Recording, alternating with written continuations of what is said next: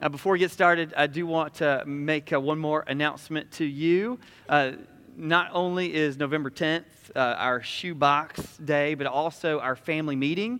And if you have not circled it on your calendar, we really would encourage you to do that because just once a year we gather as a family and we just talk shop, we talk business, and we really want you all to be there. And so if you're considering Redstone to be your home, if this is your home, if you have taken that step and are a member, it really is important to be here. We've got some big things to talk about, primarily what is happening in Elizabethton, and we're really excited about sharing more details and how that's going to happen and timelines and those types of things. So just know that we'll spend a lot of time talking about Elizabethton. And then also the second thing that's happening is that we know that Ben and Annika, they left for Knoxville in the summer, and so we're going to be addressing kind of just what's happening with our next gen and our family ministries.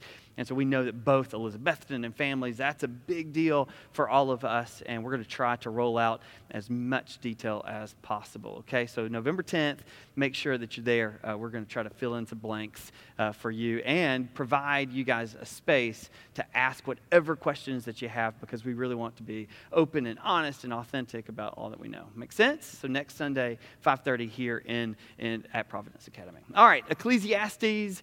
We're going to do an entire chapter today. That's why it is not printed in your worship guide. So if you've got your Bible or if you've got our little books that we've been going through, our Ecclesiastes books, I would encourage you to turn to chapter 8. Chapter 8 this morning, we are going to go through an entire chapter of the Bible. Here's what we know. So far, wisdom has been a pursuit of the wisest man on earth. This is King Solomon who's writing Ecclesiastes. And he is pursuing wisdom, right? And he is trying to just deliver on the goods. These are the things that I've seen, and I want you to know the things that I have seen. So wisdom has been the banter over and over and over. We know that wisdom are a few things, that are not a few things. One is that we know that wisdom won't make you completely happy. So you can have a ton of it, but it still won't get you to complete satisfaction. So we know that. Number two, we know that wisdom is not being a know-it-all, where just because you have wisdom means that you know everything about all things and have access to all kinds of facts. And so that's what we know, how it's incomplete. However, we know that it's beneficial. And this is why we know it's beneficial, because of chapter 8, verse 1. This is what King Solomon says. Who is like the wise? ? It says, and who knows the interpretation of a thing? A man's wisdom makes his face shine. How cool is that? All right? A man's wisdom makes his face shine, and the hardness of his face is changed. You see what happens?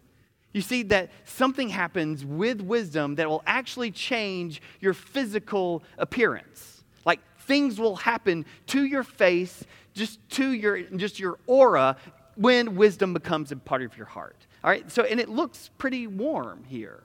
Your face shines, and this is a warm idea. It's not cold, it's not harsh, it's warm, it's shiny, it glows. It's kind of like a fire on an autumn day. This is how good wisdom is. If you know this TV show, this is a show called Lie to Me. And these are a bunch of scientists that have gone to the human face and will be able to detect what they call micro expressions. And so there's a difference between happiness or gladness or contentment and sadness or even disdain. And so scientifically, they've gone in and they've said these are the three attributes of happiness, and this is the attributes of sadness. And so what Solomon is saying is, when you have wisdom, you go from Mr. Grumpy Pants to this guy, right? And he says, who doesn't want this? This is what wisdom will do to you. It'll make your face shine or glow, or there will be a warmth or contentment or joy when wisdom comes. And then, like a little bit of a psychopath, Flip to 17, verse 17. He says this. In the same way, he says, this stuff is so good, and you want it and you need it. Wisdom, you need to have it in your life. However, then I saw the work of God that man cannot find out, the work that he has done under the sun. However much man may toil in seeking, he will not find it out. Even though a wise man claims to know, he cannot find out. So a threefold understanding of Sir Wisdom. He may be able to make you glad. He may be able to make you content. But he cannot, wisdom cannot give you access to all things. So this threefold mantra of you cannot find out, you will not find out, you cannot find out. Wisdom's something, but it's not everything. You get that?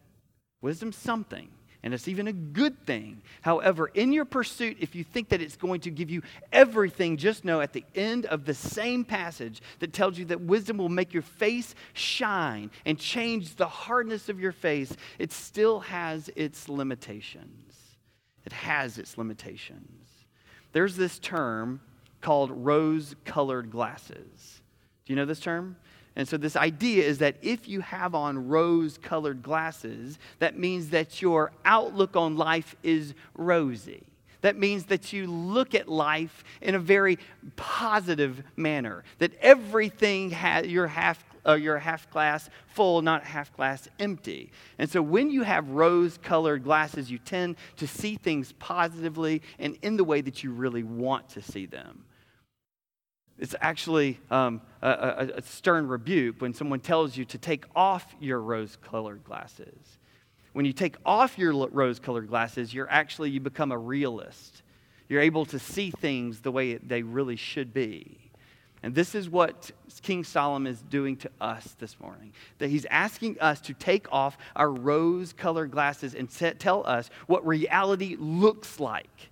And this is how it should feel to you to understand that even though wisdom is a great pursuit, it can't be everything for everyone, for every situation. That it's going to come up short, that there's limitations, and he'll even say there's actually a frustration that happens in you.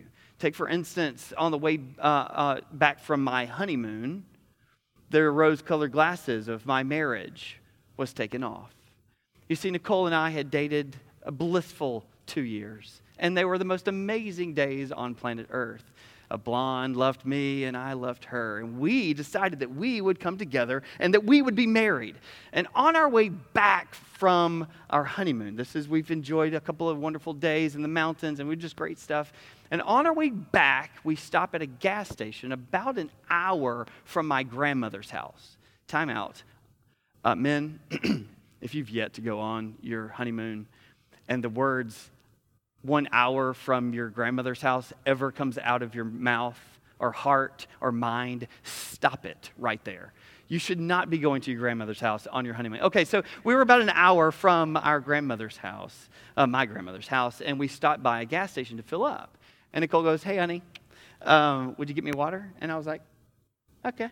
So I go in, and I bet this is before debit cards. I have to pay, with cash or whatever we were, that prehistoric days. So anyway, I was in the gas station. I was paying for it, and I come back without a water. And Nicole goes, "I thought I asked for a water." Now, time out. What was in my mind was water costs money, and we're just an hour from getting free water. And so why in the world would I spend money on something that will be free in just a few minutes? Logical, right? Yeah? I'm not getting any buyers in on this. This has been a fight for 19 years. So anyway, I come back and she says, "So I thought I asked for a water." And my sinful heart and soul said this: they didn't have any. So not only am I cheap, now I'm a liar. So the rose-colored glasses comes off really quickly in marriage, but not just marriage. The rose-colored glasses will come off in life, and this is just a funny example that we have truly misinterpreted all of life. That truly life, we need a little dose of reality.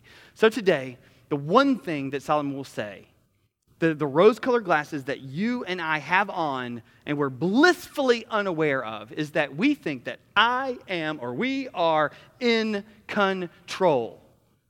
You believe it and I believe it. That whatever you want to do with enough time or skill or money, that you have the grit and ability to get what you want. And Solomon's saying, as good as wisdom is, it's still not going to give you the control that you want.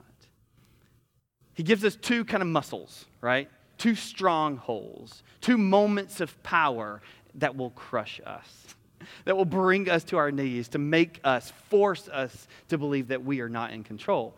He says, number one, when you realize that you are a person who lives under authority, you will soon understand. You may have something, but complete control is not it. And so when you live under authority of some kind, the rose-colored glasses will come off because you're not in control if somebody else has the authority over you. And yet we still fight for, man, I'm in control. And the second thing is that this idea that when we rub shoulders, or when we are in a society of wicked people, that actually these wicked people, when we live with them, they actually control us in some degree. And he says, this is King Solomon, wisest man to walk earth minus Jesus. He says, as wise as I am, there's nothing that I can do to reverse the course of a king's decision. A king or a queen or a tyrant, right? My wisdom is not going to touch this stuff. And as wise as I am, the wicked are going to be wicked. And there's nothing that I can really, really do. So living under authority, let's do this. Let's read chapter 8, 2 through 9. I've lost my glasses this week. Hang in there. Verse 2 says this. I say, keep the king's command because of God's oath to him. All right? And so Solomon is saying is that God has given an oath to some types of authority. We should understand that. Be not hasty to go from his presence. Do not take your stand in an evil cause, for he does whatever he pleases. And so if he's doing whatever he pleases, then that means that you have to be reactionary to what he does. For the word of the king is supreme, and who may say to him, what are you doing? ? The answer is rhetorically, you can't tell a king or ask him, what are you doing? Whoever keeps a command will know no evil thing. And the wise heart will know the proper time and the just way. For there is a time and a way for everything. Although man's trouble lie heavy on him, for he does not know what is to be. For who can tell him how it will be? No man has power to retain the spirit or power over the day of death. There is no discharge from war, nor all wickedness deliver those who are given to it. All this I observed, and King Solomon is an observer of life. All this I observed while applying my heart to all that is done under the sun. And that's our theme for Ecclesiastes. When man had power over man to his hurt. And so he's going on over and over and over, and he's trying to give us examples of ways that you and I live under authority. And so there's a dreadful fact about humanity, that many, many, many of us, okay, let's just say all of us, we live under authority. And so whether it would be your boss at work or underneath like a president of the United States or under a tyrant in some distant land, we all live under authority in some way. Would you agree to that? And the problem with that is that all of these people who are now over us and ruling us or over us, they're all sinful people. And so we have sinful people running our lives. And more often than not, or sometimes, these sinful people run us or govern us or have authority over us to our detriment, not to our blessing. And what King Solomon is telling us is if you live underneath a tyrant, there's very little that you can do to change that course. And so, sinful humanity, whether they are running corporate offices on Wall Street or on churches or church boards, organizations and nations are run by sinful people. And those sinful people oftentimes make things worse, not better. And just a glance at the local news, and you're going to hear the word corruption. Because there are things going on out there that we can't even touch or handle. There are words like cover-ups or the phrase missile launches. The king or whoever is running these places, they're accountable to no one. And so who are we, even as wise as we are, we're simply underneath their authority. So the first thing that we see is we just have to understand the king is a king. He is who he is. So this is in verse 2 through 4. Wisdom tells us that we have to submit to the king because the king is actually there by the oath of God. And who are we to say, what are you doing? And the point is, we can't. And so we are underneath authority, and the king is the king, and we are not. We want to be the king, but we're not. If we were the king, then we would be, but we're not the king, and so we're under him, and that makes us mad. Because oftentimes the king who is the king is a sinful man, and oftentimes that king who's a king is often a tyrant who is actually trying to do harm to his people. And so what do we do when we hear passages like this that says that we are just to submit to them? Or as Paul would say, or Peter would say, to pray for those who are over you. Or what about Jesus, who says to pay to Caesar what is Caesar's and pay to God what is God's? It seems to us throughout the scriptures that we have lost control, and these people have dominion over us, and there's very little that we can do about that. And so how should we live our lives? We live our lives in the same way that Peter and James and Paul and Jesus lived their lives. That even though we disagree with the people that are over us, we may vehemently disagree with them, we still have to submit to them because we live under their kingdom. It is what it is. So not only to keep the king's command because of God's oath to him, but be not hasty to go from his presence. Do not take your stand in an evil cause. These are all warnings. Don't you know that he has the power to kill you? For he does whatever he pleases. For the word of the king is, and there's that word, it is supreme. Who are you to say, what are you doing? And then it goes on in verse 5. It says that, yes, the king is the king, but then we see that we don't just lay down. There's a time, and there is a way in which we are to do things. Verse 5 says this, whoever keeps a command will know no evil thing, and the wise heart will know the proper time and the just way. Do you see that?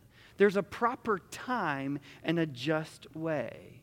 Also to be interpreted is that kings can be really bad, and they can do lots of evil, and you need to use your wisdom to know when to say something or the time in which you are to do them. What Solomon is telling us is that, yes, we can disagree with that authority. We can actually rise up against them, right? But we need to make sure that there's a proper time and a proper way, meaning we cannot be sinful in our approaches. Yes, there's a way to do it, but there's also a way to get yourself literally, in some societies, killed. In our societies, we can, the way that we sin is potentially go to social media and we can bash the people that we disagree with. Or you can go to the water cooler or to the break room and you can thrash your boss at work. There are ways in which you can rise up, and there's a time and a way, but sinning is definitely never the way in which you get things done. Is Solomon telling us to lay down and do whatever? No. There are times and there are places in which we are able to go against the things that are of our conscience, and we are able to step through that. So we are not called to close our eyes toward injustice. It's simply to know that there's a proper time and a proper way to do that. And these are wise moments on how we are to do those things. Not only is the king, and we have to live under that authority, not only is there a proper time and way, so we can't go rogue, we have to live underneath that there's actually proper times and a right way to do that. So that's a form of authority. But then you just can't predict the future. Look at verse 7. You just can't do it. There's no way that you and I can predict or bet on what is going to happen next. We just don't know. Will Elizabethton and the church, the fledgling church there, will it succeed and grow or die? We don't know. Will the church that's left here, Johnson City, will it thrive and grow? Or we just don't know. We don't even know the weather. Ask the weatherman. He's been wrong every day of his life, right? But still gets paid for it. Don't know how that works, but I mean, that's fine. But that's a picture of humanity. We just can't predict the future.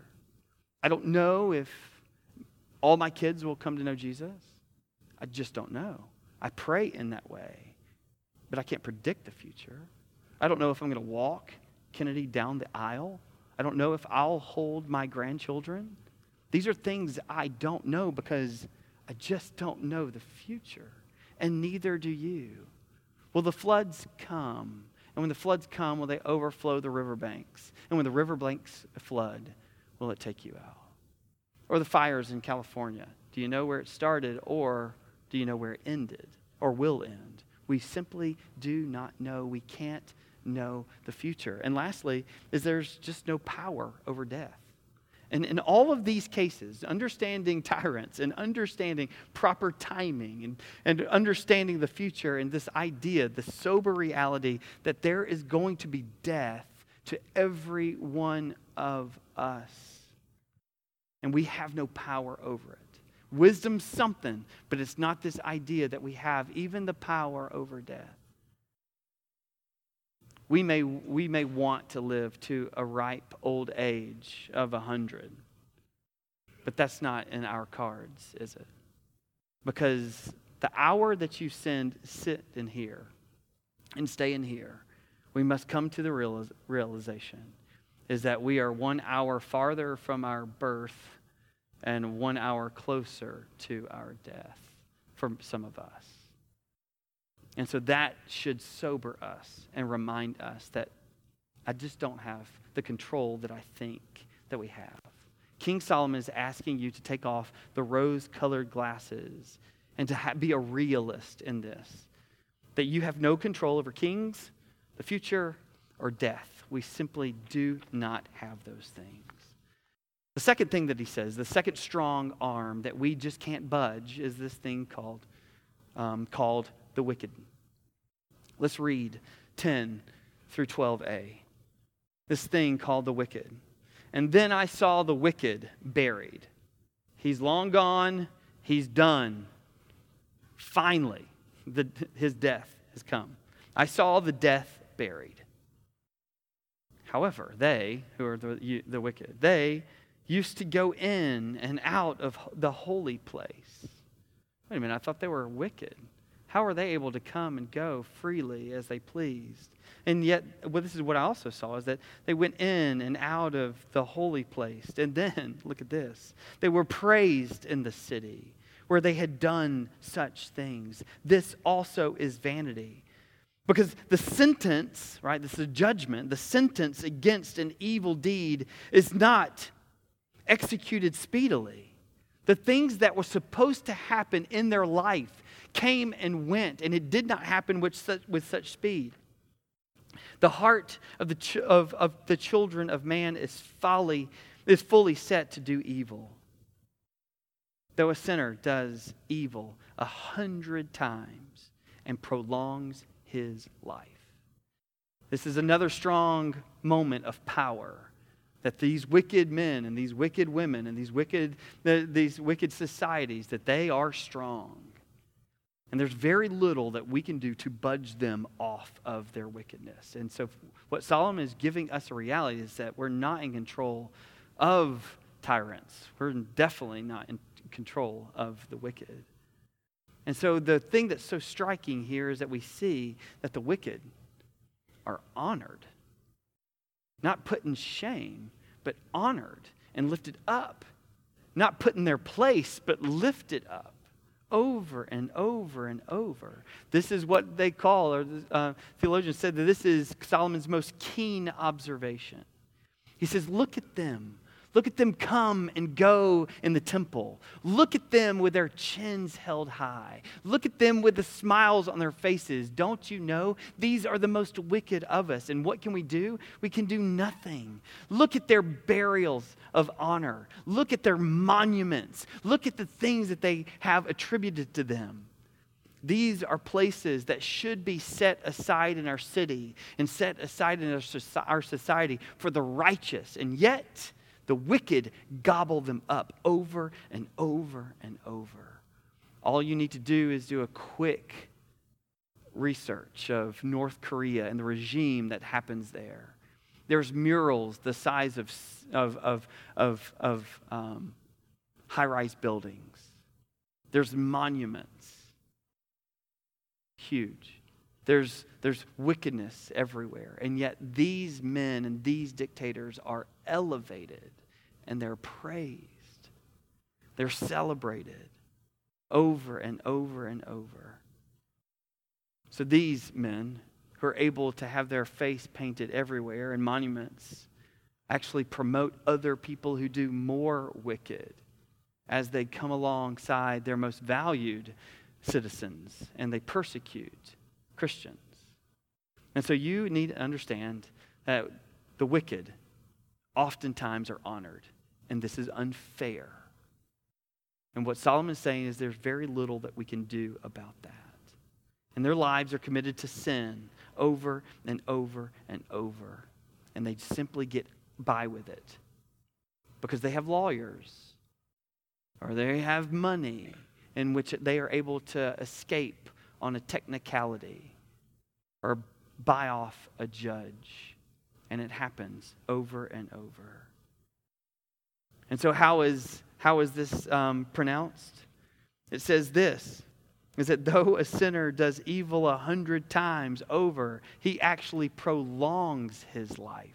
It isn't cut short, it's prolonged, even though he's done 100 evils. It's not the righteous who are able to live a long and fruitful life. It's actually the wicked who should be punished for the things that they do, but they're prolonged over and over and over. Human wisdom cannot understand these things. Human wisdom cannot comprehend the world in which the wicked live a long and prosperous life. And while the righteous life are sniffed out for doing what? For living the life that God has asked them to live. How are we going to answer these questions?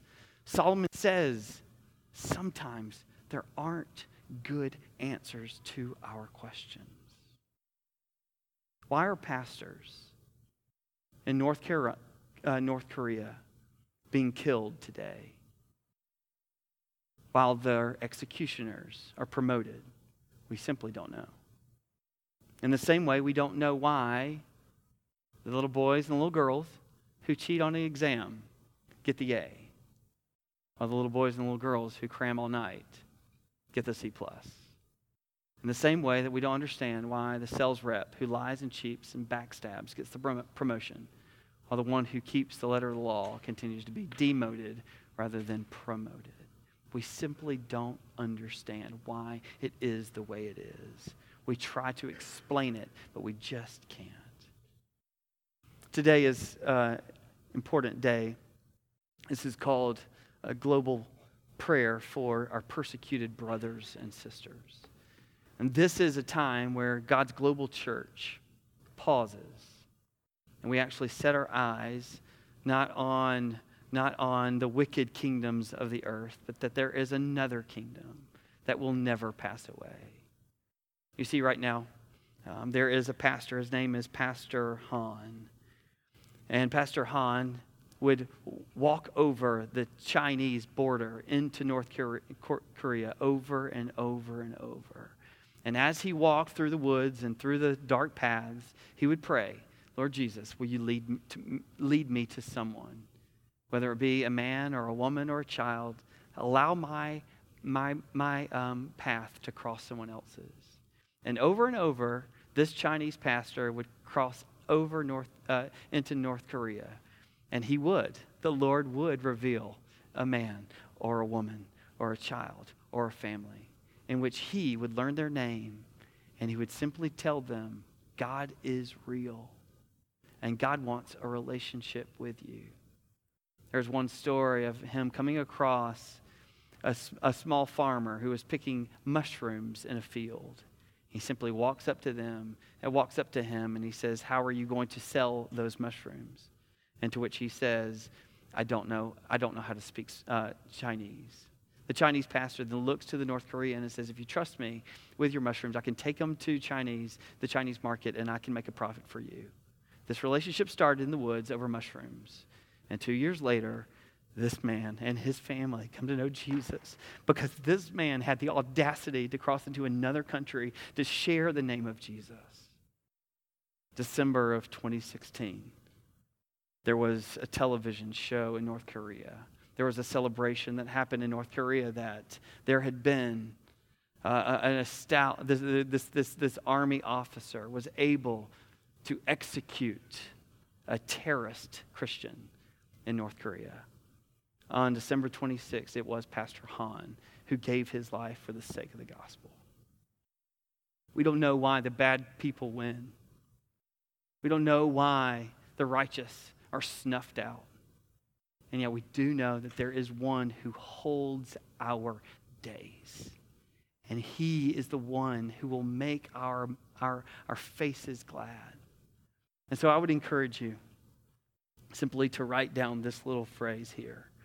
That will you pray for our persecuted brothers and sisters? And before your head hits the pillow tonight, would you maybe even look on the internet?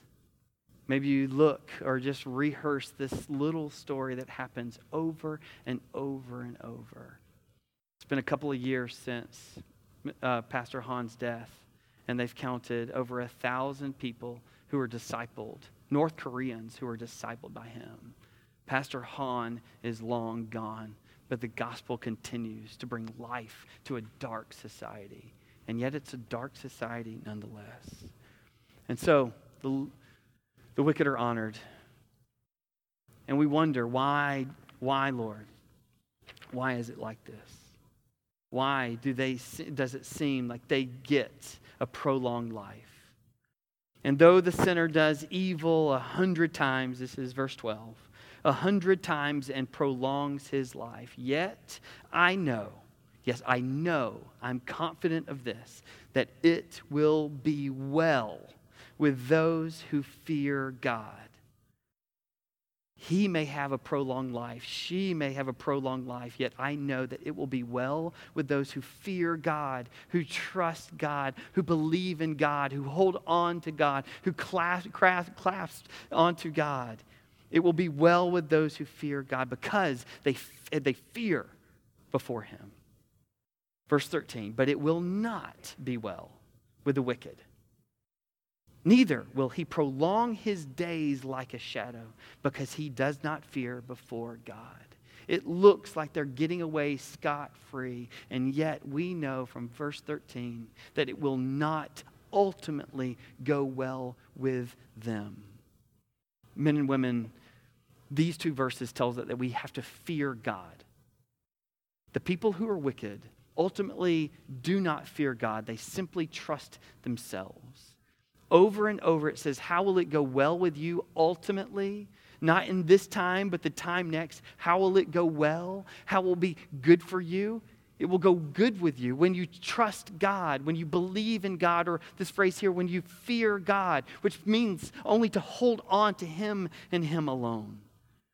He believes that the final justice will be God's justice, not our justice or the justice of this earth, but it belongs to him. And God will ultimately judge those who are wicked. You see, sin is what separates us from God. And God will bring us to judgment. It may look like they're getting away with it, but God's ever-present eye will not abandon us or them. He's all-knowing and all-seeing. And we believe the Scriptures tell us that at the end of our days, there will be a judge. And so there's a criminal, and there's a judge, and there's a courtroom. And at the end of our times, the criminal, that's us. And the judge, that's God. And the courtroom, that's eternity.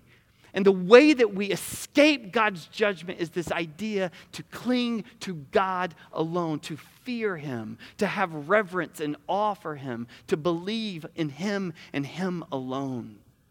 It will not go well with the wicked. And the wicked are not the people that aren't just the tyrants of this world. It's just those people who are far from Jesus. And so this morning, if you're far from him, I want you to contemplate and think about the day in which is quickly coming for all of us. And I want you to cling and consider Jesus and Jesus alone. If you're searching, do not envy the ways of this world. Envy the fact that there will be an ultimate judgment that will pass you by because of what Jesus has done for us. Because our judgment day is different. The people who fear God and hold on to him, our judgment day is different because the worst people on the planet get the best. The people who have sinned because of our belief in Jesus, the people who have sinned and fallen short of God's standards will actually be elevated and called pure and righteous for us. That's the greatest exchange that has ever happened. And that's what Pastor Han says, and that's what I will say over and over and over for you to consider Jesus. To cling to him, not to cling to religion, not to your own morality, not even to cling to your wickedness, but to cling to Jesus and his righteousness for us. We can either be clothed with wickedness or clothed with righteousness. And what Jesus has done is given us an opportunity to be clothed with his righteousness. And so with Jesus' dying on the cross, it tells us that darkness fell. And the earth quaked. And the symbolism there is that the judgment, the sentence of sinful humanity fell on Jesus that day. So much so that the Father turned his face away for the first time in all eternity because the wrath of God fell on his Son. That's how much Jesus loves you. That's how much he loves you. That he would come and absorb the wickedness of this world for you and me. Very few of us will be tyrants in North Korea. And yet our wickedness is just as wicked because our wickedness is filled with selfishness like every other human being. Our wickedness is filled with pride just like everyone. And that's enough to separate us from God. Would you consider Jesus this morning? Jesus says it this way: do not be afraid of those who can kill the body, but cannot kill the soul. Instead, fear the one who can destroy both soul and body in hell. These are strong words of Jesus. And the reason they're so strong is because he knows that death is coming for all of us. And he wants you to consider your deathbed today. And says, I want you to fear the one that can destroy your soul in hell. Meaning, being separated from God because of your sin, being separated from God for all eternity is far worse. Consider Jesus this morning. So are you living for yourself or are you living for God? This passage would encourage you to live for God and God alone, fully and completely.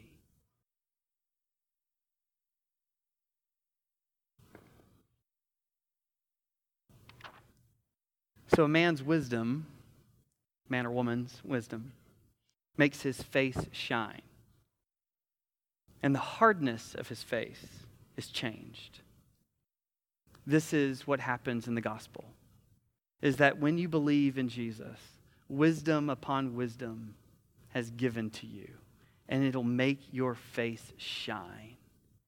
And literally the hardness of your heart, the sin, the calluses of your heart will be changed forever. And this is what Jesus can offer to us, is truly to make our face shine. Question for you. As it stands right now, God in heaven is looking down on you. And he's looking at your life, your days, your weeks, your months, your years, the culmination of who you are. And the way that God is looking at you right now, what would his face look like? What is his disposition of his face toward you right now? Is it a face of disappointment over you and your life? Is it a face of frustration because to keep telling you? Or is it a face of joy and delight? Well, what Solomon is telling us about the wisdom of God is that God's face, no matter what you've done, if you trust in him, if you fully believe in Jesus and you're clothed with righteousness, God's face is nothing but joy, pure joy over you. Zephaniah would even say that God is singing over you and blessing you. This is a reward beyond all rewards, to have the creator of the universe smile and say, that's my kid. That boy right there, that girl right there, that's my kid. He's brought a wisdom to you this morning. A wisdom, not of this world, but a wisdom that comes from the heavenlies that will change your face and your heart from darkness to light. And this is what he promises in Jesus. Let's pray. And so, Father, as we can contemplate Jesus this morning, help us to realize that we can do nothing about the wickedness of this world. But we can do something about the wickedness of our own heart. Jesus Christ, have mercy on our souls this morning because we are a sinner. If you're in here and you've never considered Jesus, and this morning you want to consider Jesus, I'd encourage you right now just to slip out of your seat and head to the back. Nobody's judging you. Nobody's going to be looking around at you. We're all praying for us right now, is that if you're far from Jesus and you want to be clothed in righteousness and you want your wickedness to be replaced with purity and you want to trust in Jesus this morning, we've got a prayer team in the back that would love to just spend some time and talk to you about the beauties of the gospel. Jesus, these are heavy teachings and these are heavy times. Help us now, Lord, to cling to you and you only. We know it will go well with us because of what Jesus Christ has done for us. As we take this bread and as we drink this cup, help us to realize that you embody wrath and brokenness and wickedness and pain so that we do not have to experience those things in eternity. We ask these things in Jesus' name. Amen. And so every week we gather around the table of remembrance, remembering what Jesus did. That though he was whole and complete, he gave of his body for us. And even though he was truly the lifeblood of all of Israel, he poured out his blood for us. And so in this pouring of blood and of this giving of his body, he promises that we would be made whole and complete in joy. This morning, we're going to come to the table of remembrance. If you follow Jesus this morning, know that this is where your identity is. Nothing more, nothing less. Your wickedness has wisdom, and it's in the person and work of Jesus. So there's men around the room that want to serve you that communion. We would encourage you to consider Jesus this morning. And if there's just something in your heart in which you need to just express your need for your Savior, just know that in this moment would be a good time to leave now. But go ahead and stand up. The stations are now open, and you can be served anytime you feel free.